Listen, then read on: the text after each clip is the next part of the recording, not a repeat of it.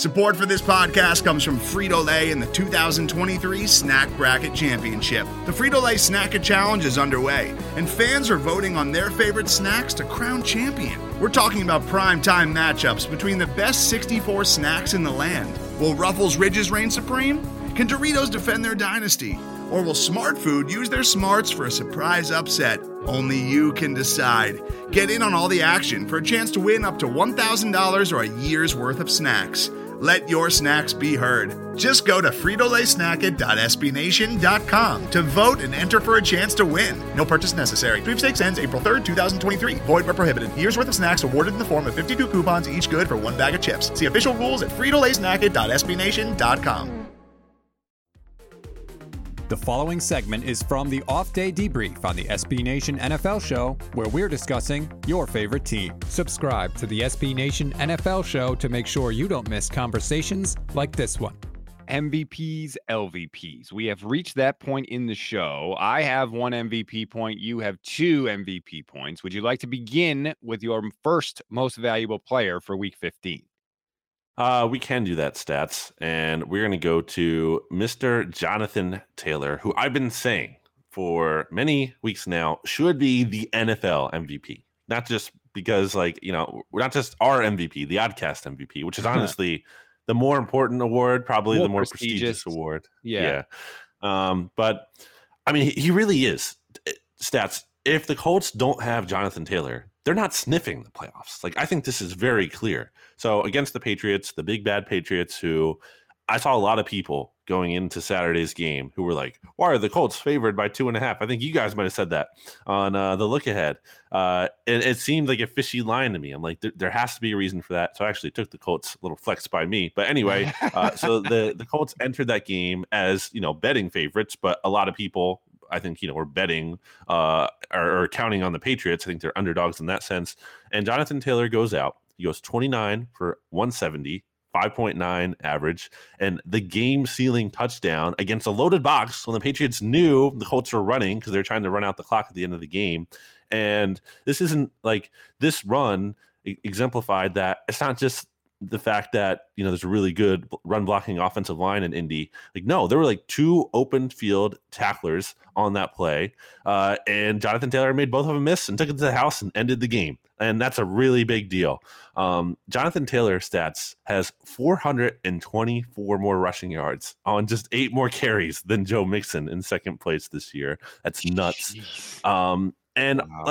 To demonstrate again the value that Jonathan Taylor has, I want to kind of show you or give more context for the quarterback here of the Colts, who had 5 of 12 for 57 yards, 1 touchdown, which I will get to in a little bit, an interception, and a 49.7 passer rating in this game. And again, that touchdown, if you didn't see it, was on a play where it's basically like a forward handoff. It was not a pass by any means. It took no skill from Carson Wentz. And obviously people are going to say, oh, you're just bitter about Carson Wentz or whatever. I mean, no, that's a touchdown pass I can say for sure I could have thrown. It was a drop pass.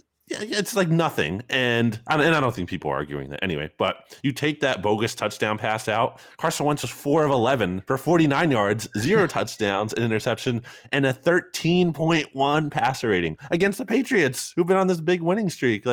Jonathan Taylor, easy. I legitimately believe he should be the MVP, especially with Tom Brady, who we talked about last week being the favorite, coming off one of the worst games of his career.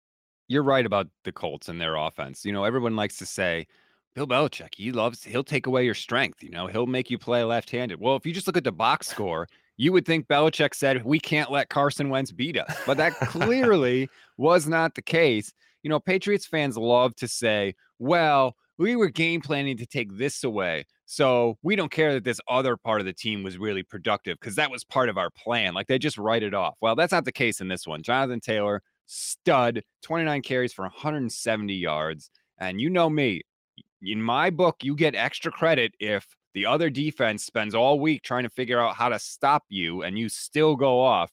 So Jonathan Taylor deserves all the praise.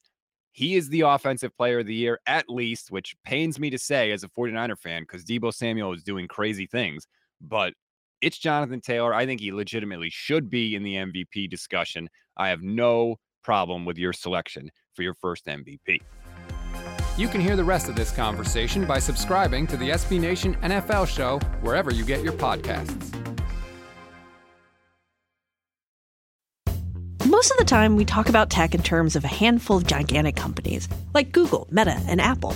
But some of the most interesting stuff we find online is the product of a single person. When you're working on your own, I think there's this beauty of being able to come up with an idea and then implement it then in that moment. You don't have to have permission from someone else. There's no red tape. In the Vergecast series Solo Acts, we'll get to know these people, the tech they use to get stuff done, and the obstacles they face trying to compete with the giants. Some people that I talk to and my friends are like, your competitors are Zuckerberg and Musk. Like, aren't you kind of like afraid of that? Every Monday, our friend Ashley Esqueda will be curating and hosting these interviews and sharing with us what she's learned. I can't believe the McRib locator was originally a tornado locator. Right. Pretty wild. Listen to our Solo Acts miniseries now in the Vergecast feed, anywhere you find podcasts.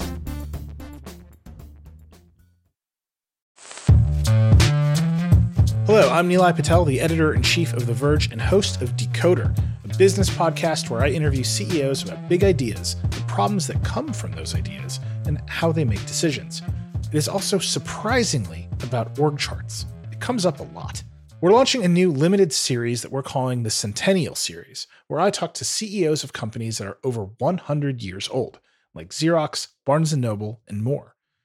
There's no 100-year-old company that's without its struggles, and it's been fascinating to talk to these CEOs about which parts of these companies' history are important and which parts they can let go. A little spoiler for you, if a company is over 100 years old, there's a lot of drama to talk about. It's been a good time. You can listen to the Centennial Series right in the Decoder feed. New episodes of Decoder are out on Tuesday, and the Centennial Series is out on Thursdays.